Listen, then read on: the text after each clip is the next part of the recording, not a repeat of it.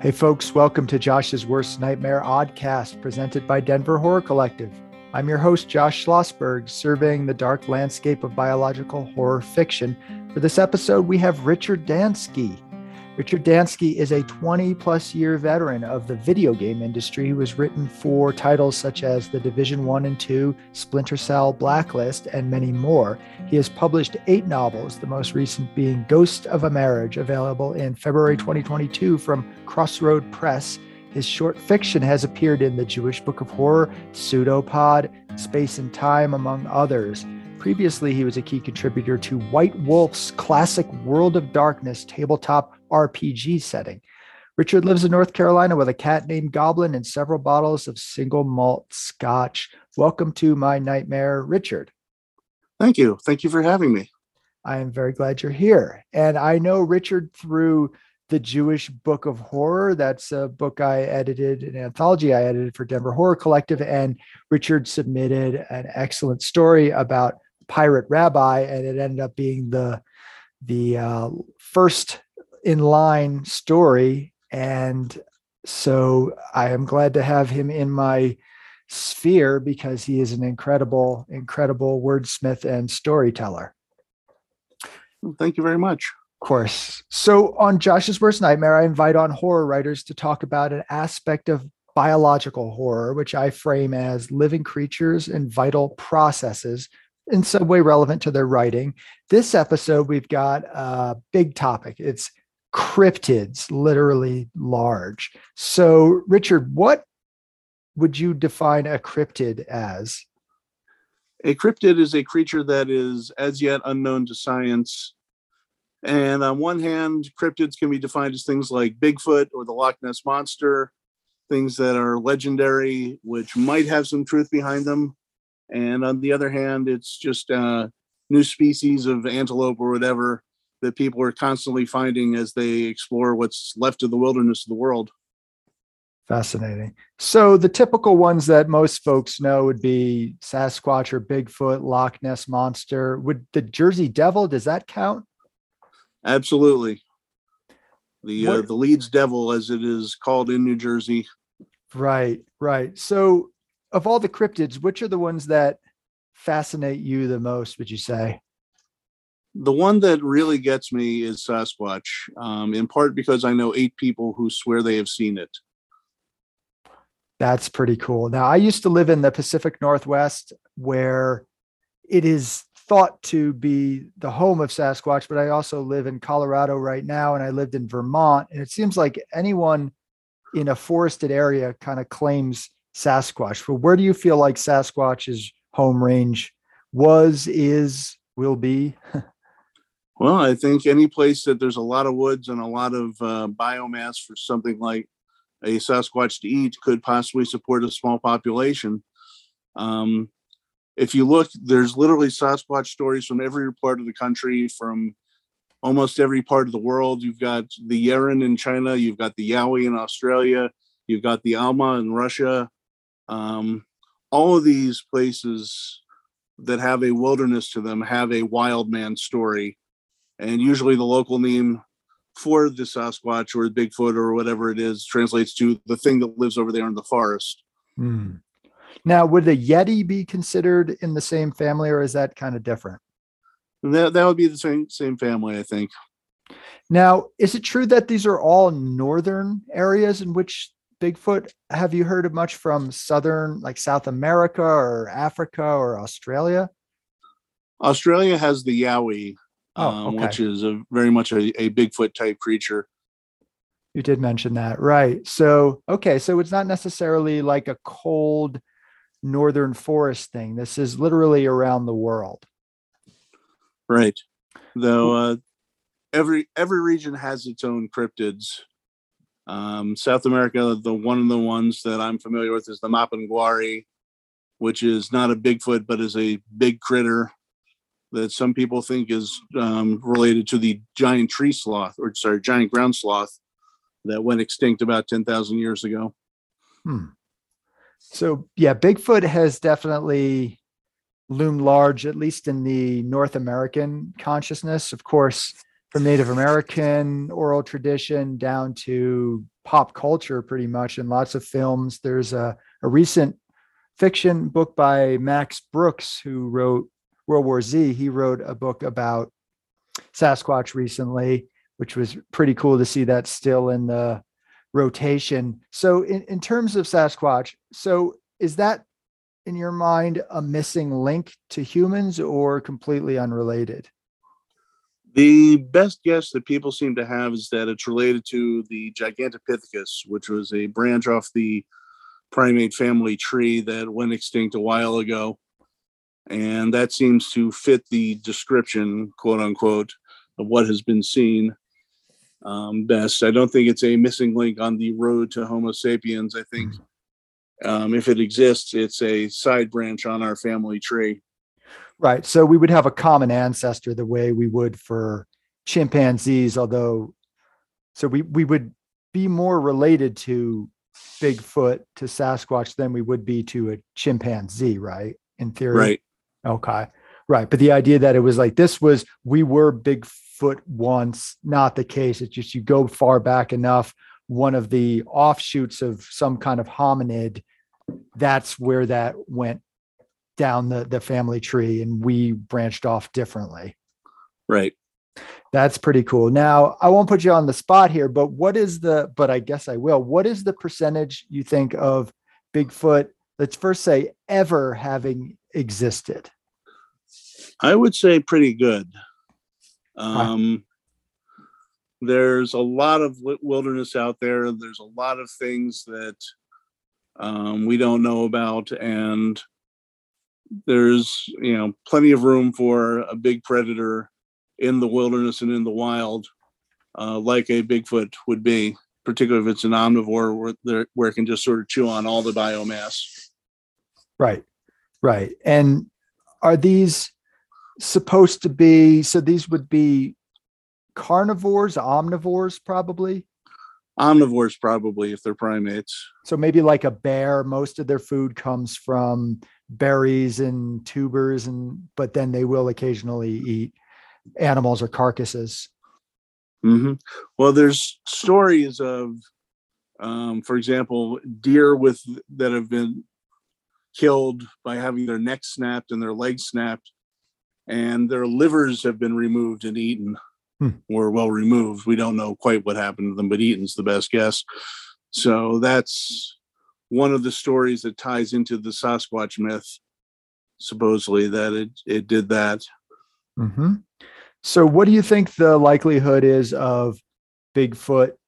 Obviously, we're not talking about one Bigfoot, but the Bigfoot species still existing today. I can't give you a number, but I would say that I would certainly hope that Bigfoot is out there, just to add a little more wonder to the world. Yeah.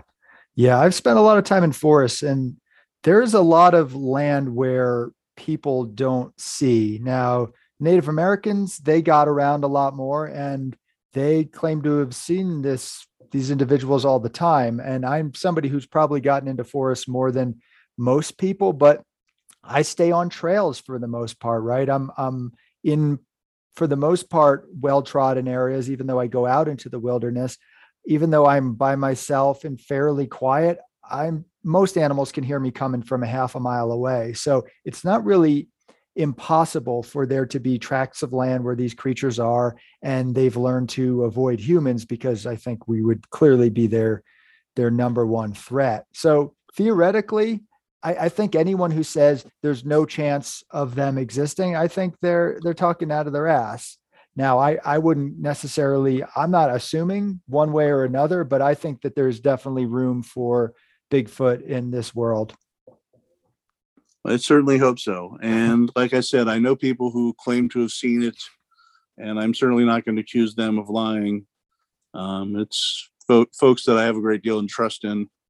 Sure. And, it's, if nothing else, it's great stories from them. Right. And if we want to go dark, there are a lot of unexplained disappearances in certain forested areas. Like the humans are just gone. And I don't want to say that Bigfoot is preying on humans, but perhaps that could be an explanation, or maybe their decayed, rotted bodies after they fell into the gully. Maybe that's why those bodies can't be found. Who knows? Well, that's I think David Paulides of the Missing 411 stuff has sort of gone into that territory. I'm not quite sure. I haven't kept up with his work, but there are stories of Sasquatch attacks. The Ape Canyon one being the most famous one, I think, that happened on Mount St. Helens, actually, where a bunch of prospectors were holed up in a cabin while supposedly Sasquatches attacked them from the outside. That was a long time ago, but it's an interesting story.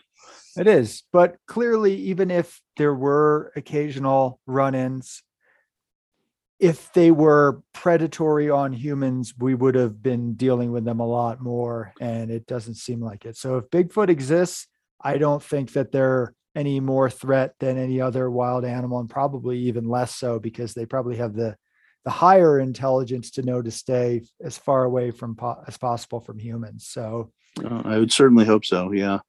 Though that didn't keep me from having a man-eating Sasquatch in a story that I just wrote and submitted. Nothing wrong with that. And any incarnation of a Sasquatch is okay in my book.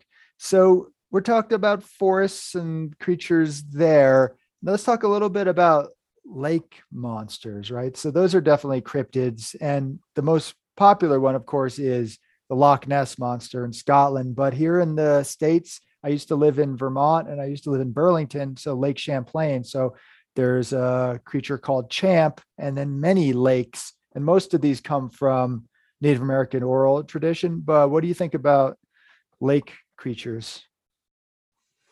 I'm of the opinion that most of them are probably big sturgeon or things like that. Most of the lakes that have these monster stories attached to them are glacial lakes, which means they're 10,000 years old. So it's not likely it's a plesiosaur running around in there. Yep. I'm sure people have seen something big. There's some interesting stories out of Alaska about giant fish, things like that. But I don't think that there's, an Elasmosaurus lurking in Scotland at this point. Yeah. Just because the lake isn't old enough, and it would have been really weird for a creature like that to have made its way into a lake in sufficient numbers for there to be a breeding population. Right. So that's all assuming that cryptids are purely biology, right? So if there are supernatural elements to cryptids, then that would open the door to pretty much anything in theory. Yes. Yeah. If you go with the Toko hypothesis, then that opens the door to a whole lot of stuff. Right. So anything is possible. Now, this is probably a dumb question. Do elves and fairies count as cryptids? Well, there are certainly people who believe in them. I'm not sure that they would fit into the sort of traditional cryptid that a Lauren Coleman or someone would be chasing after, but right, there are people in the world who do believe they exist. Absolutely.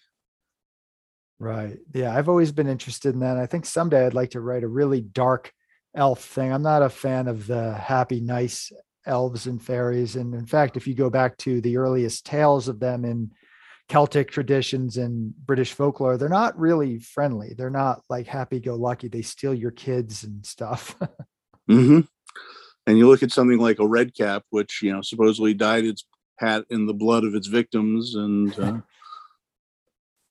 that's pretty dark. That's definitely dark. So what other cryptids interest you, would you say? I would say the next one on the list would be Mothman.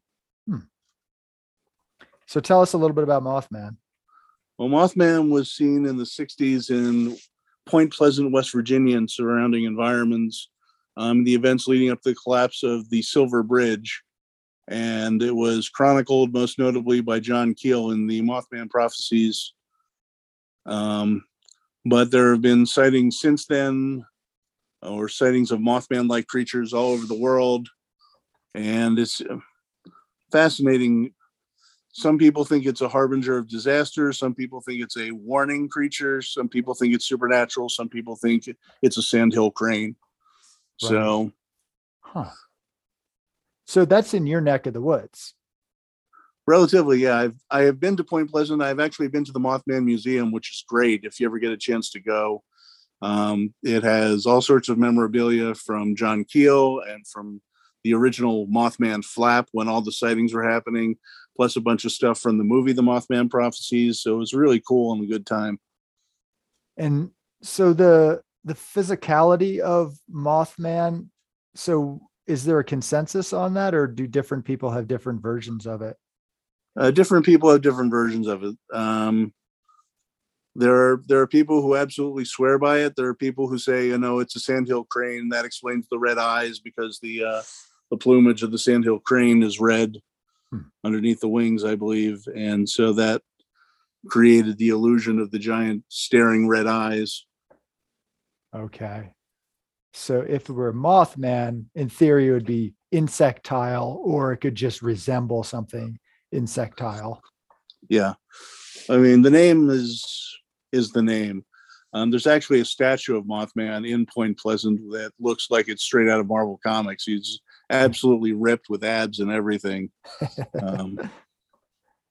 Yeah, out there doing his ab exercises to get the proper definition. Pretty unlikely. Mothman crunches. Yep, there we go. Whole Mothman fitness routine, and something on YouTube you could follow probably. Give that a try. So what else in terms of cryptids strikes your fancy? There's all sorts of stuff that's out there. There's in North Carolina, there was the Siren of the French Broad, which was something that was sighted in the French Broad River way back in the day. The Beast of Bladensboro, which was a unknown creature that showed up, I believe, in, I want to say the 60s or 70s. It's always fascinating to me, the stories that people come up with when they get a little taste of the unknown. For sure.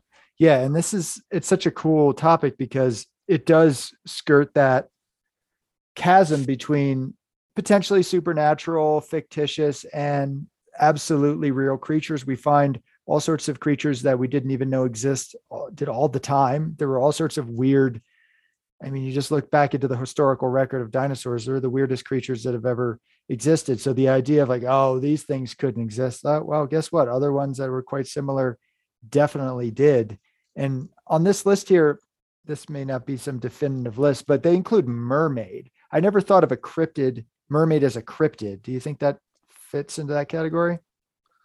I think that's one of the more out there ones. People swear they've seen them, so that I guess they go on the list, but that sort of melding of mammal and fish doesn't really work for me.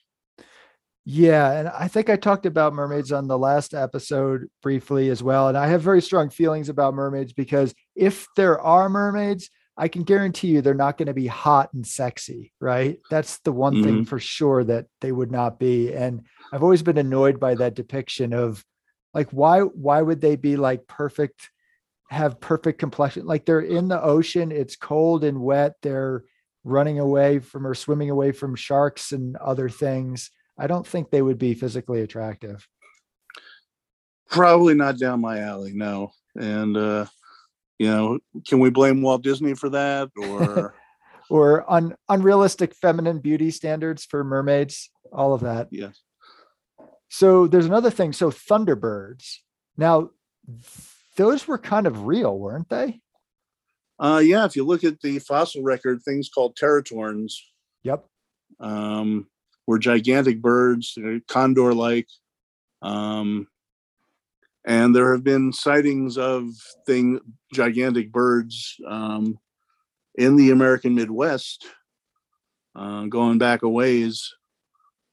There's one story about one time when a kid got picked up by one of them and barely escaped.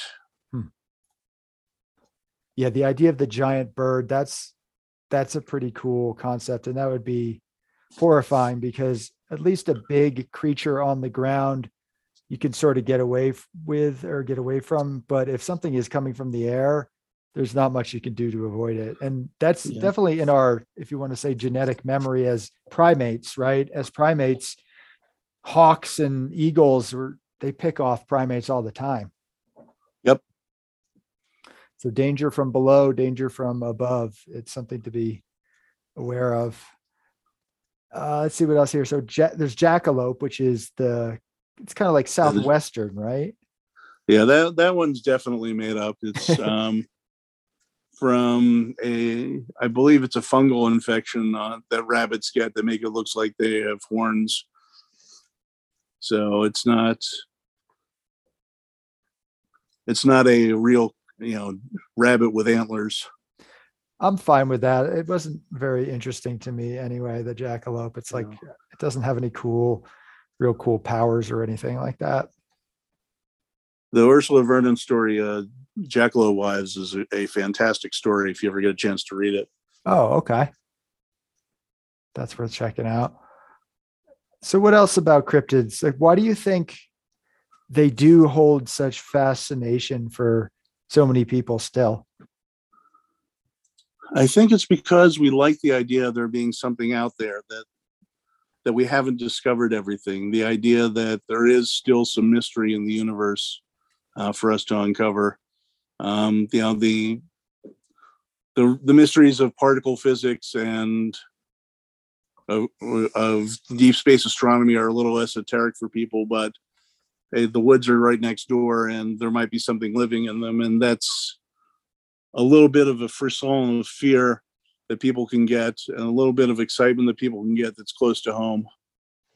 Right. And I think the fact that there are so many commonalities around the world in places where cultures evolved completely independently, and then they have the same stories, right? Yep. So that's either some collective unconscious stuff or some of these things are real. Yeah. Well, like I said, I hope they're real, just to add that little touch of mystery to the world. Yeah. My fear is that if they are real and too many people find out about them, they won't be real anymore because they will be destroyed. Yeah. Well, I went to a Bigfoot conference back in 2019, which was a little bit out on the fringe side of the subject. I'm more interested in things like footprints and recordings of calls and things like that. And this conference was home to people who talked about Bigfoot's coming out of flying saucers and things like that. So it wasn't particularly useful to me. But the one of the guys there was absolutely adamant that the government was hunting Sasquatches from black helicopters to help the lumber industry. Well, to help. So as in, it's an impediment to the lumber industry to have Sasquatch out there. Explain that. Apparently they were destroying equipment or messing with lumberjacks or things like that. Or I have no idea. The cuckoo meter kind of went off at that point, and I kind of tuned out a little. Yeah. As somebody who does appreciate forests a lot, I do like the idea of Sasquatch protecting the forest from the timber industry. But yeah, that doesn't sound to check out too well. Yeah. And there was a recent program on Hulu called Sasquatch, which was supposedly about Sasquatches tearing up some drug dealers in Northern California. And of course, it turned into a true crime thing with a distinct absence of Sasquatches, which I found to be very disappointing. That's stupid. Yeah. So probably pot farmers or something like that. Yep. Yeah. Because a lot of folks are out there doing guerrilla grows, as they call them. And yeah, I guess Sasquatch wouldn't be happy with that. But I do think the Sasquatch does loom so large because, of course, the humanoid aspect. And it's worth mentioning. So Louis Leakey, he is a anthropologist who did a lot of study. He was a legendary scientist, and he was sort of Jane Goodall's mentor. He just passed away recently. So I just thought that was worth mentioning because, I mean, he would probably be dismissive, however, of Sasquatch. And do you feel like, no shade casting on Louis Leakey or anything like that, but do you think that a lot of the scientific world might be a little too dismissive on cryptids? Well, I think science is really the spirit of inquiry. And so you have scientists like the late Grover Krantz and Jeff Meldrum from Idaho State who are exploring this mystery from a scientific perspective. Mm-hmm. At the same time, you have a lot of scientists who look at the evidence and dismiss it because the evidence doesn't add up to them. And it is what it is. As long as somebody's working in the field, I think it's a good thing. Right. So what else should folks know about cryptids? Any general conclusive thoughts on cryptids as a whole? Just that the stories are out there and they're worth listening to. And a lot of stories have turned out to be true. Things like mountain gorillas and whatever were considered cryptids at one time, until they were brought to science and formally categorized. So keep your ears open and keep your mind open, and you never know what might pop up. Yeah. And insofar as I'm looking at a list of there's like hundreds here, can horror fiction be doing a little bit more of inclusion? It seems like there is just so much fertile ground with this. And we do hear of a few Bigfoot stories and a few things like that, but do you feel like it's sort of unexplored territory? Oh, absolutely. I think so. I think part of it is actually just getting people over the hump into other critters besides Bigfoot, mm-hmm. and exploring the sort of wide world of cryptids that is out there. And part of it is, some of these things just make cool monsters, mm-hmm. and there's a lot of room for exploring something different from werewolf, vampire, zombie that cryptids, I think, could supply. I totally agree with that. And for folks who are still skeptical, think about it this way. So what they called the megafauna were mammals, all those critters that lived during the Ice Age. Factual, certainly they existed. Things like giant sloth, all sorts of amazing creatures. And guess what? We still have those creatures today. We have elk. I have these elk living near my house. I go outside and I'm like, I can't believe how large and unusual they are. Moose, bear, across the board. Those are megafauna. Those are basically, in a way, just known cryptids. So I hope folks won't be as dismissive and keep the open mind, right? Yep, absolutely. Well, Richard, it was great to have you on. Could you maybe say what you might be working on now and if there's anywhere where folks can find your work? Right now I'm working on a new novel with The Ghost of Marriage coming out next month. You can find my work most recently at Pseudopod, where my stories Licking Roadkill and On Seeds of Blood and Salt were both recently played. And you can find me at my website, richarddansky.com. And then, of course, that story On Seeds of Blood and Salt in the Jewish Book of Horror. So any of the listeners who haven't picked that book up yet, definitely do so. Richard's stuff is definitely a marvel. Well, thank you so much, Richard. It was great to have you. Thank you for having me. It's been a pleasure. Of course. Thanks for taking a trip with me through Josh's Worst Nightmare, where I, Josh Schlossberg, survey the dark landscape of biological horror fiction presented by Denver Horror Collective. If you don't want to miss any of the great and sometimes disturbing weekly episodes I've got planned for you, be sure to subscribe to Josh's Worst Nightmare on a variety of podcast platforms. You can also sign up for Josh's Worst Nightmare e-newsletter at joshsworstnightmare.com, where I share a whole squirming mess of bio-horror, including my infamous haiku horror reviews and my latest dark scribblings. Speaking of which, if you haven't already picked up a copy of my cosmic biological folk horror novella, Maline, from D&T Publishing, you can find a copy of the paperback, hardcover, or ebook at Amazon, Godless.com, or Josh'sWorstNightmare.com. Yours darkly, Josh Schlossberg.